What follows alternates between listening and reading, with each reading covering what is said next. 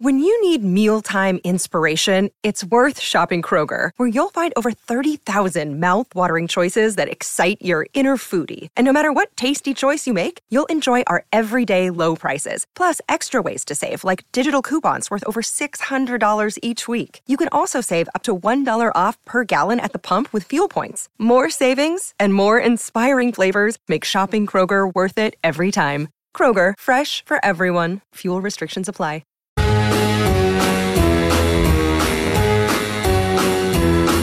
Hit the road, Jack. Don't you come back no more, no more, no more, no more. Hit the road, Jack. And don't you come back no more. That was the text from Nike to Tiger Woods. After 27 years, hit the road, Jack. Thanks. We're done. We've probably spent about $800 million on you. It's just not working out. But why didn't it work out? Mike Keech is the director and owner of Impact Sponsorship, who's globally recognised as one of the best sponsorship guys around when it comes to setting targets and understanding where people need to take their sponsorship. And he's an Aussie but lives in New Zealand, so that's even better. And he joins us right now. G'day, Mike. How are you? Stephen, good morning. Hey, okay. Oh, gee, that was very efficient. You could be a little bit more excited about being on the radio, pal. Okay, mate, I'm pumped. Let's talk about Nike. Let's talk about Nike. First and foremost, are you surprised about the split? No. I think the cracks have been appearing for a while, and that's in particular around golf's the investment that golf's made for Nike in comparison to its other business units. But remember, Nike stayed strong with Tiger when many brands exited when he went through a couple of those major career-turning events. Well, they weren't really career-turning events; they're more personal events, weren't they? So, yeah, absolutely. And they held strong. Do you think they got it wrong with Tiger when it comes to making money off their product? No, I think in terms of positioning yourself in the golf division, and the typical sort of approach with an athlete is that you're really trying to create a powerful enduring market force. And I think their investment was right at the time. What they haven't done is they haven't evolved that brand alignment into something bigger than golf. And if you compare sort of performance, in 2013 is actually when Nike peaked in golf, and that was at $791 million. But if you compare the same year with, say, the likes of their investment in Jordan, they achieved $2.7 billion in sales in 2013, the year the golf peaked. Do you think then that's a pure, so it's actually quite simple, cultural icon Michael Jordan, younger crowd, young fashion, the whole nine yards, Tiger Woods, golfer, older crowd. Don't look at things like shoes and things like that. Yeah, I think Jordan has actually evolved their brand with Nike into beyond sport. It's a lifestyle brand. It's the brand to have, and it's ageless. Whereas they haven't achieved that same success with golf. They're still committed, obviously, with the likes of Rory, Tommy Fleetwood, and I think they just signed recently LPGA player Nelly Korda. But, when you compare those figures, you look at the landscape that golf is currently going through, in particular with, LIV and the PGA, this gives Nike $100 million a year to reinvest into either other areas of golf. I think they've realised that the golf specifics, though, is probably not where their profits are going to lay and where the audiences are. Well, the audience is an older audience, right? I mean, we're probably talking male, females, 35 plus? And they're not the ones that are going to be running out buying Jordans, are they? Or flash Nike golf shoes. Yeah, and let's face it, every athlete will get to that time, and there are a bunch of athletes coming through golf that are quite exciting, that sit in both camps, that will probably create a lot more noise for Nike in the future. The relationship with Nike and Tiger Woods is incredible for 27 years. I was looking up, the strongest sort of partnerships, and you're talking about the Beckhams and the Adidases, the Nikes and the Jordans, the Serena Williams. So it's up there. It's a long relationship. But I think the challenge, there's rumours that Tiger's going to announce something in the next couple of weeks. But the reality is it'd be like the Westpac Chopper deciding with Westpac they're not going to sponsor that anymore. It'll take a brand a significant amount of investment, time and energy to really get past the fact that Nike is and will always be associated with Tiger. I'm going to ask this question straight up, and it reminds me of it's a bit like Red Bull. Are Nike more a marketing company? We know what they produce, but do you think they're more a marketing company or would like to be more of a marketing company? I think they're a lifestyle company for sure. You know, when they started out with the investment in Michael Jordan, it was about that sea change. And remember, back then they were a very small part of the market share. They've really increased that play, and I suppose what they're looking at from a golf perspective is that significant split. There's a lot of sort of moving parts at the moment. Tiger's given them 27 good years. With $100 million, they can do a lot more. And I do think that, you know, every brand has a significant marketing element. It's just how you use those assets. And, you know, it's wrong to say that people are moving parts, but, you know, the reality is that there are some great athletes around. And I think Nike's just called time. And actually, they've come out and said that they didn't part with Tiger. This is more about their relationship with golf. And they wanted to make that really clear. So, you know, with brand athlete alignment, you know, global recognition and appeal, role models, the inspirations, product development, innovation, you know, maybe those things have passed with Tiger, and it's a new chance for them to look at where they may land. Do you think there may have been a political move on this one to stay away from the whole live golf thing in the PGA if and when they ever get together? Well, there may be, now with money freed up, there may be a play on whatever comes out of this and whether they get involved. But, you know, whether that's a golf-specific product or whether that's more of an association around the hype and selling their lifestyle gear, including, you know, potentially cross-collaboration around the Jordan brand because it's gone beyond just sport. It's going to be an interesting sort of 2024 when it comes to Nike and golf. On a global scale, it's easy to say a Tiger Woods, a LeBron James, or any myriad of American athletes or international athletes to throw money at. But what is the sponsor really getting out of it? Are they simply just throwing money to try and get back, a return back for the sales? I mean, when sponsors look at things, what nowadays are they looking at? Is the market tightening up? Yeah, I think anyone that's in a brand, ultimately you're trying to sell, and to sell you need to get attention. To get attention, you need to understand who it is that is your audience. So, one, who are you currently selling to, but who do you want to sell to? And often, you know, the brand alignment with an athlete, it really comes down to who your customer base is, what they love, what they enjoy, what are their hobbies, their sports, their passions. And if a brand does it right, it's not about advertising. If a brand does it right, it's about sharing stories and actually immersing themselves into the passion and experience of the consumer, who naturally thinks, well, if this brand supports something I love, well, why wouldn't I go out and reciprocate and do the same? And, you know, there is a whole heap of examples of brands doing it really well. But I think the biggest thing about the Tiger Woods relationship is its longevity and consistency. Because effectively, what that's allowing you to do is to build consistent marketing campaigns.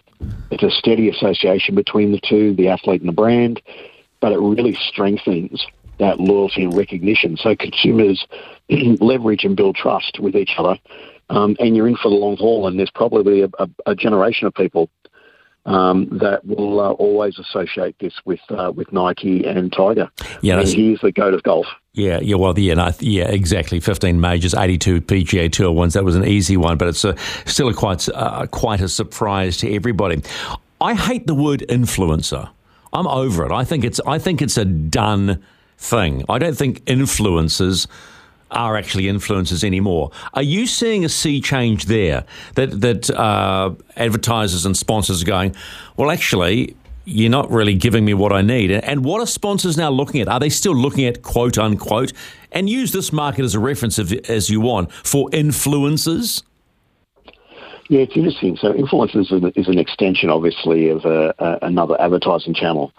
And you know, people saw it as an opportunity to get micro. The challenge with influencers is it's no different to associating with an athlete, a sports team, arts, entertainment. At the end of the day, there's got to be an alignment with who you're trying to talk to, and it's got to be genuine and authentic about the story. You know, probably the best examples of a non-influencer campaign that actually is successful is what ASB does with the couple and what Turners does with Tina. you build an association with someone and it's genuine. The problem with influencers these days is that I'm with this brand today, I'll post another brand this afternoon, and ultimately, you've got to ask the question, is volume better than quality? And to me, every day, quality will trump quantity. And I think that's about the maturity of people working within brands and understanding that big numbers doesn't necessarily automatically reach results. But influencers are easier to report on because you're just pulling data from a computer and you can share it with your boss and they say these things look good, whereas your head of sales is screaming because nothing's moving. Okay, so you would tell me then that you're going into meetings and seeing younger marketing individuals going, oh, look at the numbers on this person, they've got 30,000 there, we think that would make it work, but they're not actually looking deeper as to say, yes, but how is that message going to be delivered, and can they deliver that message properly for the client? Yeah, and I'd probably go as far as saying, Stephen, it's actually not an age thing. It's more about sponsorship and understanding what sponsorship truly is. That it's not advertising in its one sense. And it's about the maturity of how people learn about sponsorship and successes. Because, in the world we live in, where you're working with brands, and you'll know yourself that the brand that I've currently worked with, one of the things that we did on a low budget is get behind KP. And that's very strategic with a specific outcome and clear understanding. But in no means is he an influencer, because if anyone looked at his numbers from a normal play, they go, well, he just doesn't have the volume. And it's not a volume game. If people are looking at running high volumes with channels and not being authentic, telling stories, and actually understanding the customer, the consumer, the potential, then you are really just playing a percentage dart game, and you hope that you're going to turn people through and they become customers. Let's clarify what you were talking about. So the client that you had was Precise Homes, which is a young building company, and they decided to put their logo and pay KP Panu, who went out in the first round yesterday of the Classic. So what was the strategy play on that for them? Yeah, I mean, we spent a lot of time in the quarter four last year actually just reviewing, they're a startup, they've done very well, they've got great sort of future alignment with their brand, they've got great properties coming up. And so what we looked at was who was buying from them, where were they buying, where are their properties located, and who is it that we need to talk to, and in particular, what do they love? What do the people that buy our homes love and what do they need? And what came out of that was, they call it personas, which is a profile of what your customer might look like. And ultimately what we've identified is a couple of areas that we need to invest in. So we're testing the water. Not a big company, small budgets, but this is about being really laser focused and quite strategic. And ultimately this is about launching their brand. No one knows who they are. So the ASB Classic being a summer icon was a great way to do it. We looked at major partnership options. But, when we think about what we invested, KP was a great ambassador, played his heart out yesterday. And if I look at what we got through TV, what he mentioned, it's a great start for us. And ultimately for the brand, it's got people talking, and that's what it's about. We want to be top of mind.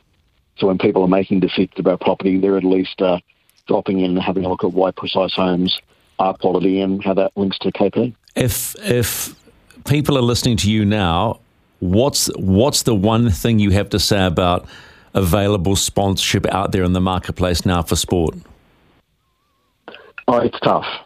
It's really tough. And if I was, in particular, in women's sport, the traditional women's sport, like, say, netball, I'd be really worried about the next couple of years because the stronghold position the netball's had, particular with being a women's sport, is now diluted. There are some fantastic athletes, women's programs, the launch of the new women's team with the football franchise in Auckland. There's a significant shift. There's a smorgasbord of opportunities for brands to sponsor.